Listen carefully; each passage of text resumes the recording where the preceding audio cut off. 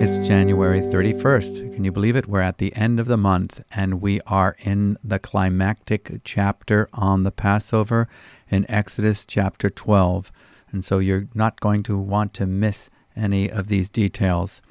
We're beginning with chapter 12, verse 14. I'll be reading from the English Standard Version. This is the one-year Bible tour. My name is David MacAdam, and when you think about this chapter, it gives you the outline for the feast of commemorating the Passover even before the Passover takes place. God has something in mind. He is saying that what is about to happen, I don't want you to forget, because it points to something even greater. Beginning with verse 14. This day shall be for you a memorial day, and you shall keep it as a feast to the Lord throughout your generations, as a statute forever. You shall keep it as a feast. 7 days you shall eat unleavened bread. On the first day you shall remove leaven out of your houses. For if anyone eats what is leavened, from the first day until the 7th day, that person should be cut off from Israel. On the first day you shall hold a holy assembly, and on the 7th day a holy assembly. No work shall be done on those days, but what everyone needs to eat, that alone may be prepared by you. And you shall observe the feast of unleavened bread, for on this very day I brought your hosts out of the land of Egypt. Therefore you shall observe this day throughout your generations as a statute forever. In the first month, from the 14th day of the month at evening, you shall eat unleavened bread until the 21st day of the month at evening. For 7 days no leaven is to be found in your houses. If anyone eats what is leavened, that person will be cut off from the congregation of Israel, whether he is a sojourner or a native of the land. You shall eat nothing leavened. In all your dwelling places you shall eat unleavened bread. Then Moses called all the elders of Israel and said to them, Go and select lambs for yourselves according to your clans, and kill the Passover lamb. Take a bunch of hyssop, and dip it in the blood that is in the basin, and touch the lintel and the 2 doorposts with the blood that is in the basin. None of you shall go out of the door of his house until morning. For the Lord will pass through to strike the Egyptians, and when he sees the blood on the lintel and on the 2 doorposts, the Lord will pass over the door, and will not allow the destroyer to enter your houses to strike you. You shall observe this rite as a statute for you and for your sons forever. And when you come to the land that the Lord will give you, as he promised, you shall keep this service. And when your children say to you, What do you mean by this service? You shall say, It is the sacrifice of the Lord's Passover. For he passed over the houses of the people of Israel in Egypt, when he struck the Egyptians, but spared our houses. And the people bowed their heads and worshipped. Then the people of Israel went and did so. As the Lord had commanded Moses and Aaron, so they did. At midnight, the Lord struck down all the firstborn in the land of Egypt, from the firstborn of Pharaoh, who sat on his throne, to the firstborn of the captive, who was in the dungeon, and all the firstborn of the livestock. And Pharaoh rose up in the night, he and all his servants, and all the Egyptians. And there was a great cry in Egypt, for there was not a house where someone was not dead. Then he summoned Moses and Aaron by night and said, Up, go out from among my people, both you and the people of Israel. Go and serve the Lord as you have said. Take your flocks and your herds as you have said, and be gone, and bless me also. The Egyptians were urgent with the people to send them out of the land in haste. For they said, We shall all be dead. So the people took their dough before it was leavened, their kneading bowls being bound up in their cloaks on their shoulders. The people of Israel had also done as Moses told them, for they had asked the Egyptians for silver and gold jewelry and for clothing, and the Lord had given the people favor in the sight of the Egyptians, so that they let them have what they asked. Thus they plundered the Egyptians. And the people of Israel journeyed from Ramses to Succoth, about 600,000 men on foot, besides women and children.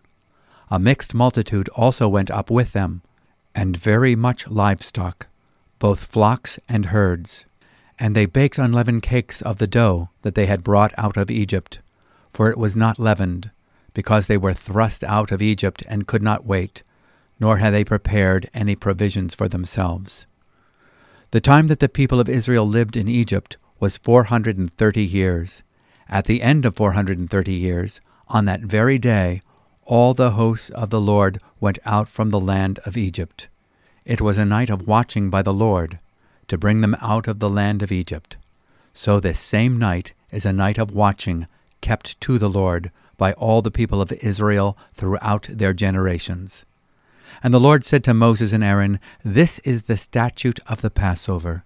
No foreigner shall eat of it, but every slave that is bought for money may eat of it after you have circumcised him. No foreigner or hired worker may eat of it. It shall be eaten in one house. You shall not take any of the flesh outside the house, and you shall not break any of its bones. All the congregation of Israel shall keep it. If a stranger shall sojourn with you, and would keep the Passover to the Lord, let all his males be circumcised.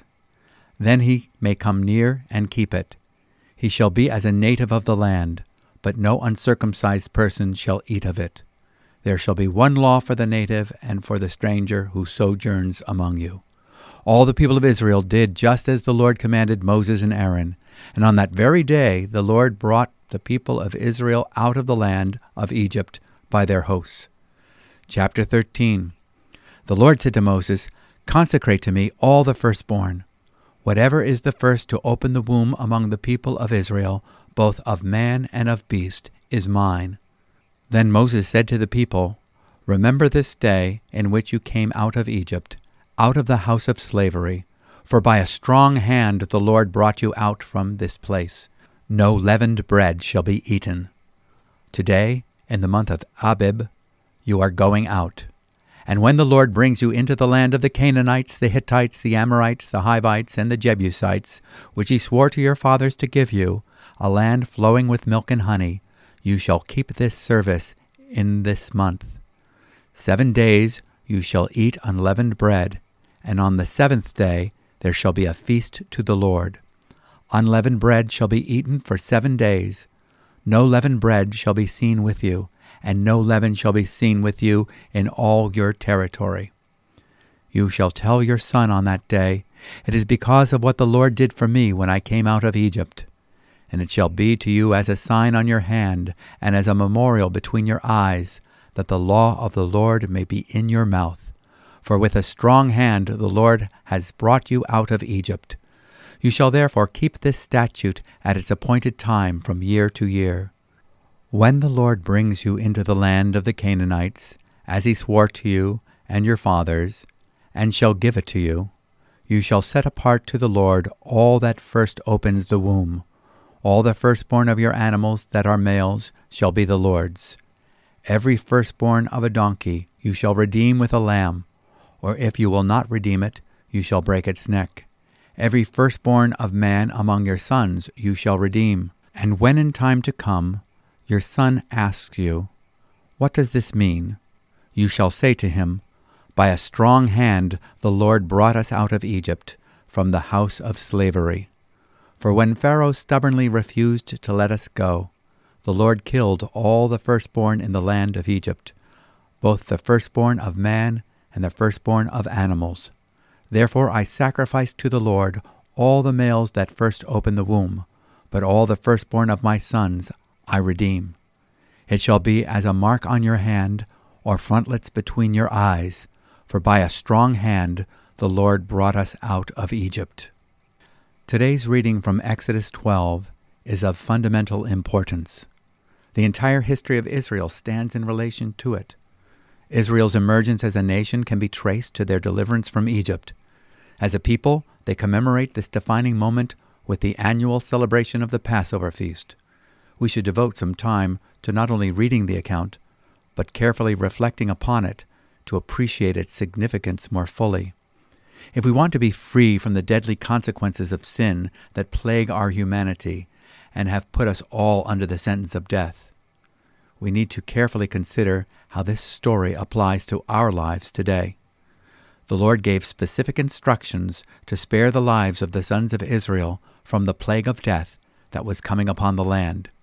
You shall take a bunch of hyssop and dip it in the blood which is in the basin to the lintel and the 2 doorposts, in Exodus 12:22.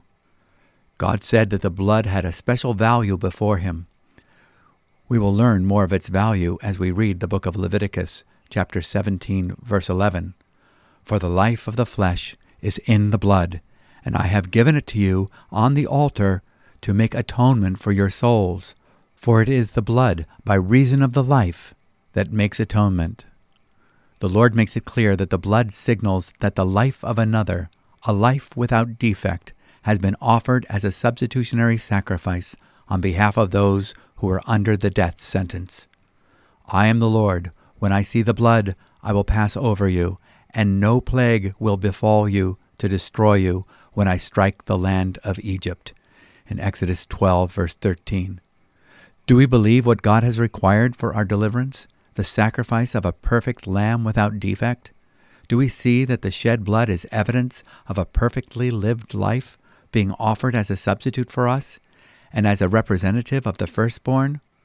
Will we recognize that only the blood of the Lamb applied to the posts and lintels of the door of our hearts can avert the angel of death from striking us with sin's full penalty?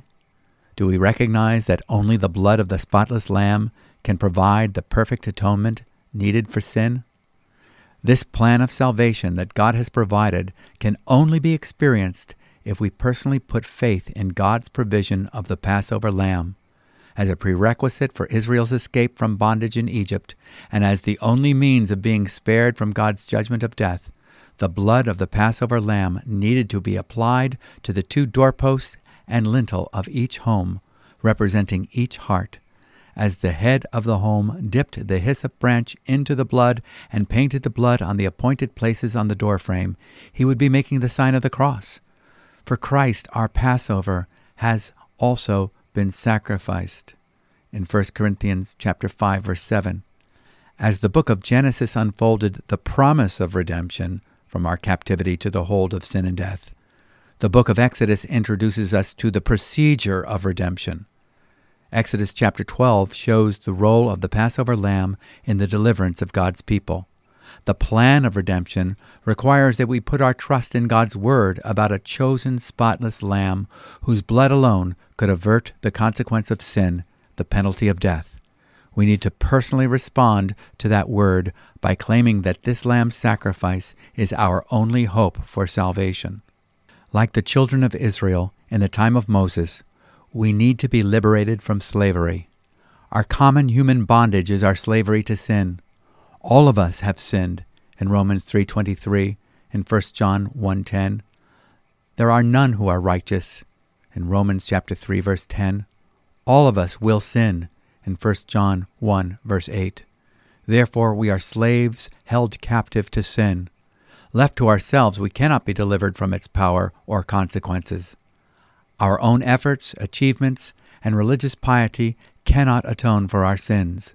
A ransom of supreme value must be paid. Only the offering of an impeccable life that was obedient unto death can satisfy the righteous demands of God's law. The offering of a blameless substitute, whose shed blood would be evidence of the full price being paid, would be the only method to secure forgiveness and provide release from sin's captivity. Jesus referred to his role as being our ransom in Matthew 20, verse 28.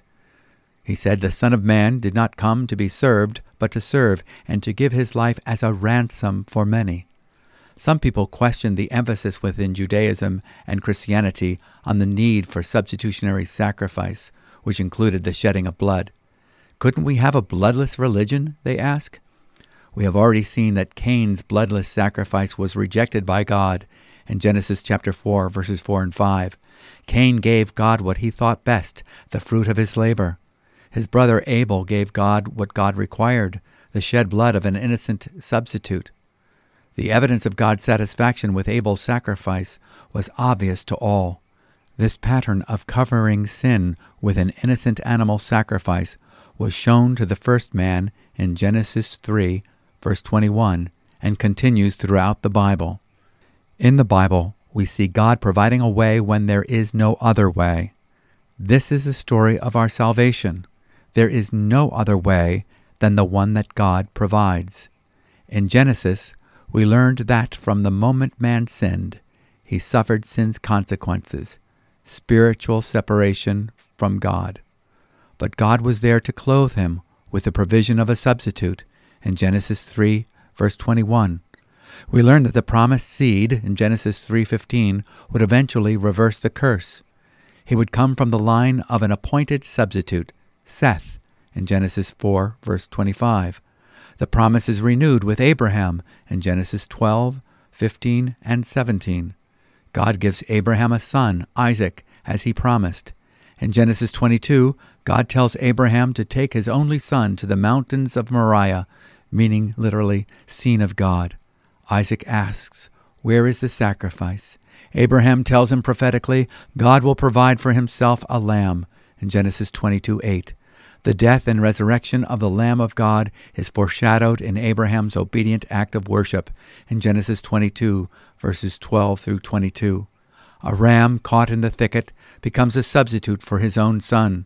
Abraham names that place Yahweh Jireh. The Lord himself will provide, in Genesis 22:14.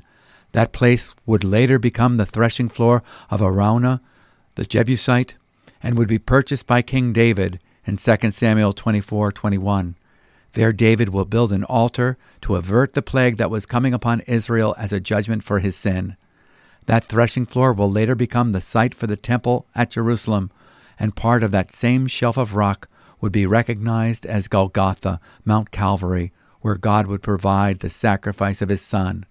There on Mount Calvary, at the place called Golgotha, at the time of the Passover, the one who was first announced by John the Baptist as being the Lamb of God who takes away the sin of the world in John 1:29, would shed his blood as an atonement for our souls.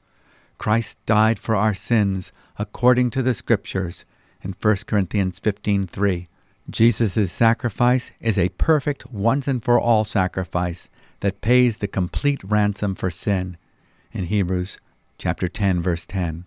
From the altar of the cross, Jesus shouts, "Tetelestai," the Greek word meaning paid in full, sometimes translated, "it is finished," referring to the work of redemption, or "it is a completion," in John's Gospel, chapter 19, verse 30. When Jesus dies, the veil that separates the holiest of all from the holy place in the temple in Jerusalem is torn in two, signaling the end of any ritual sacrifices needed, symbolizing an innocent substitute. Access to a holy God could no longer be denied because sin's penalty was paid. In Hebrews chapter 10, verses 19 to 22. In Matthew chapter 27, verse 51. Why should an innocent lamb be the victim for the wrongdoing of another? There are some who have questioned the idea of a substitutionary sacrifice for sin and have created a caricature of God as a person with an anger problem. They picture him arbitrarily sending his son to earth as if he had no choice in the matter and punishing him instead of the guilty offenders.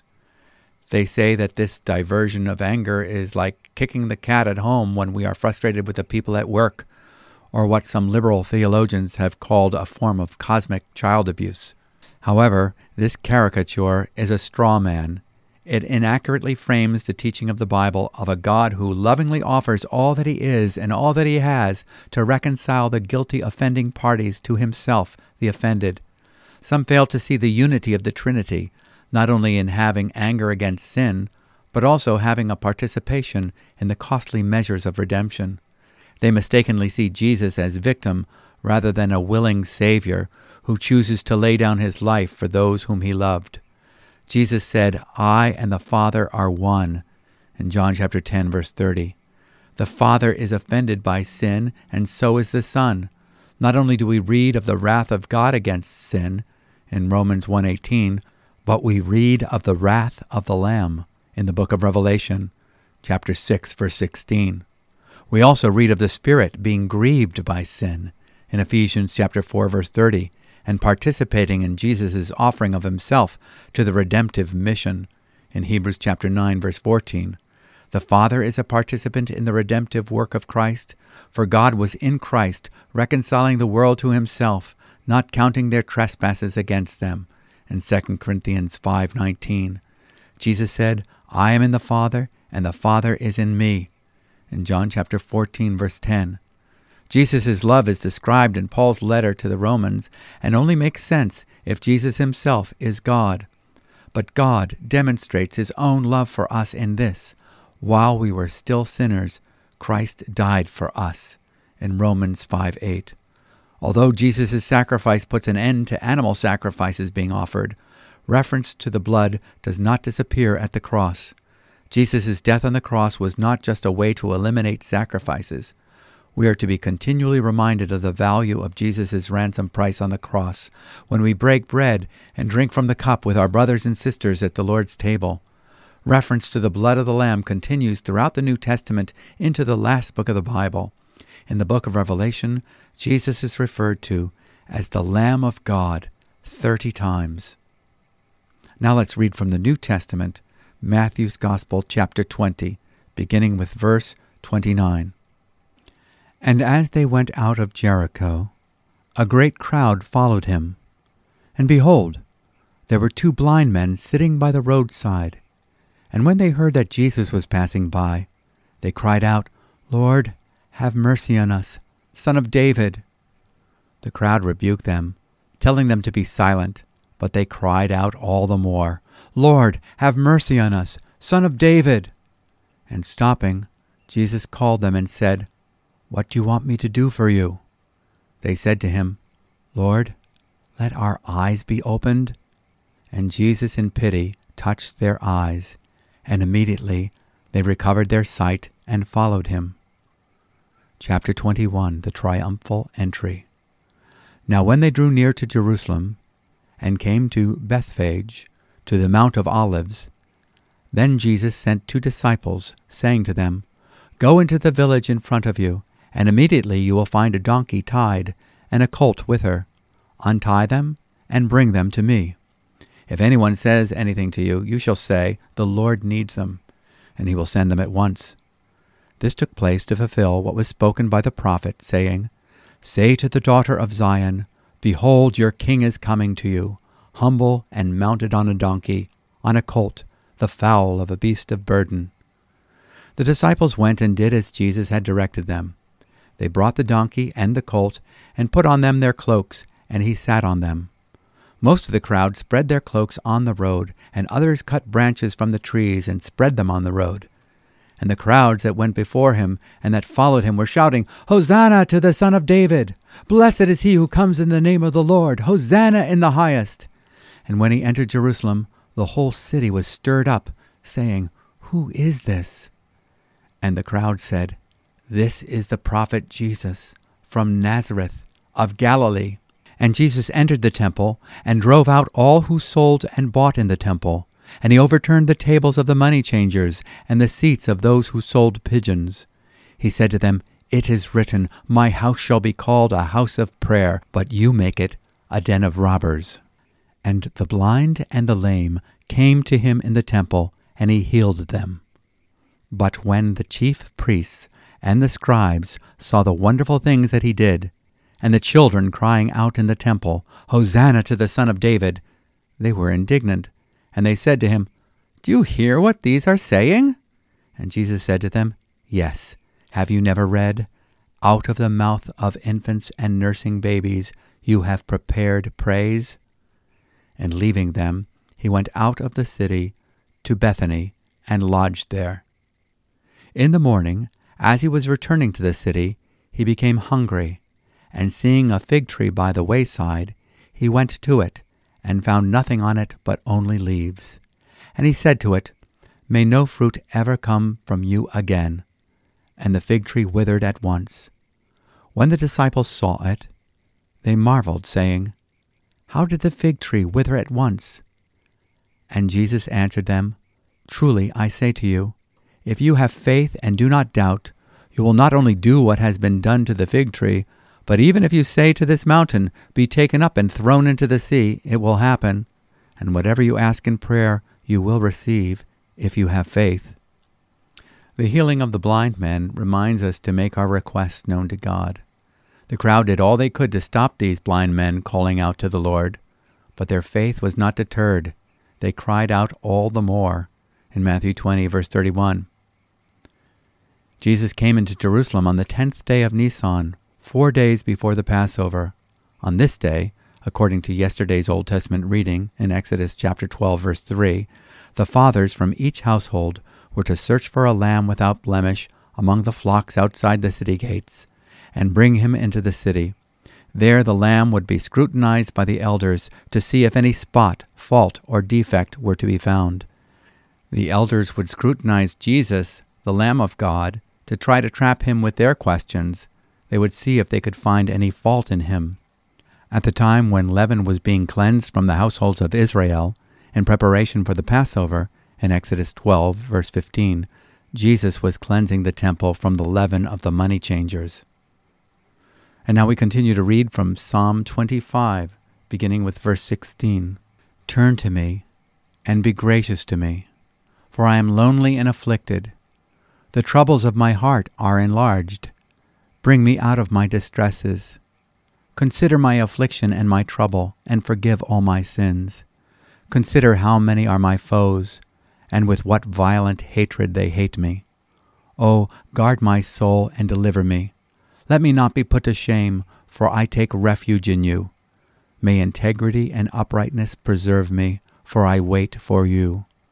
Redeem Israel, O God, out of all his troubles." We are finding that in Psalm 25, the psalm alternates between petitions of need and affirmations of certainty. The first half, which we read yesterday, reflects our need when we are surrounded by external enemies who mock us, hinder us, and threaten to harm us. It is about our passage through many dangers, toils, and snares, as John Newton wrote in his hymn, Amazing Grace. These petitions for help are mixed with bold affirmations. "In you I trust. We will not be ashamed. You are my God and my salvation. I remember that you are good and kind. You are just, faithful, and forgiving. He is a keeper of his covenant promises and will deliver me." The second half of the psalm has to do with our internal enemies and inward sufferings, such as loneliness, troubles of heart, stress, and vexation of spirit. The psalmist is aware of the reactions of his soul and makes this petition: "Guard my soul and deliver me," in Psalm 25, verse 20. The gospel is a wonderful answer to the heart cry, "Deliver me from me." God answers this by giving us the cross of Christ. Our old man is crucified with Christ. Everything condemnable about us has already been judged in the cross of Christ. Our death sentence under the law of God has been exacted in the body of Christ on Golgotha. Now we can reckon ourselves dead to the sinful self and alive to God. For us to live is Christ. In Romans 6:11 and Philippians 1, verse 21. Jesus is the answer to this petition: "Redeem Israel, O God, out of all his troubles." Remember, Israel is the new name, meaning ruled of God, for Jacob, his old name meaning cheater. God redeems the cheater and enables him to be ruled of God in the kingdom by his Spirit. Now for the proverbial thoughts for the day. Proverbs chapter 6, verses 12 to 15. "A worthless person, a wicked man, goes about with crooked speech, winks with his eyes, signals with his feet, points with his finger, with perverted heart devises evil, continually sowing discord. Therefore calamity will come upon him suddenly. In a moment he will be broken beyond healing." Jesus taught that we give evidence for what is in our hearts by the words we speak. In Matthew 12:34, chapter 15, verse 19, and Luke chapter 6, verse 45. The writer of Proverbs reminds us that our eyes, our feet, and our finger pointing will also reveal the condition of our hearts. How do we communicate with others? Out of the heart proceeds evil speaking, gossip, maligning, slander, sarcasm, put-downs, and the spread of strife. If these heart-revealing behaviors go unchecked, the end will be utter destruction. Let's pray together. Lord Jesus, you are our Passover lamb, and were sacrificed for us. Because you came to lay down your life as a ransom, we who believe are no longer children of wrath, but have been born into your family and made heirs of God through our identification with you. Thank you for the gift of your Holy Spirit, our resident teacher, who leads us into all truth. Thank you for your word, which illuminates our pathway, and your perfect provision for our need, the sufficiency of your grace in Christ Jesus. Amen. Thank you for joining with us on our Bible reading journey. If this podcast is a blessing to you, or if you have any questions or comments, you can always contact us by email. Our email address is podcast@newlife.org. And if you would like to receive a free written copy of each day's commentary on the one-year Bible readings of the day with charts, illustrations, and maps, you can subscribe by going to our website, newlife.org. And there you can also learn about New Life's ministries, download free growth tools such as how to know God personally. And don't forget to subscribe or follow this one-year Bible tour guide wherever you get your podcasts. Now may the Lord bless you and keep you. The Lord make his face shine on you and be gracious to you. The Lord lift up his countenance on you and give you peace. Shalom.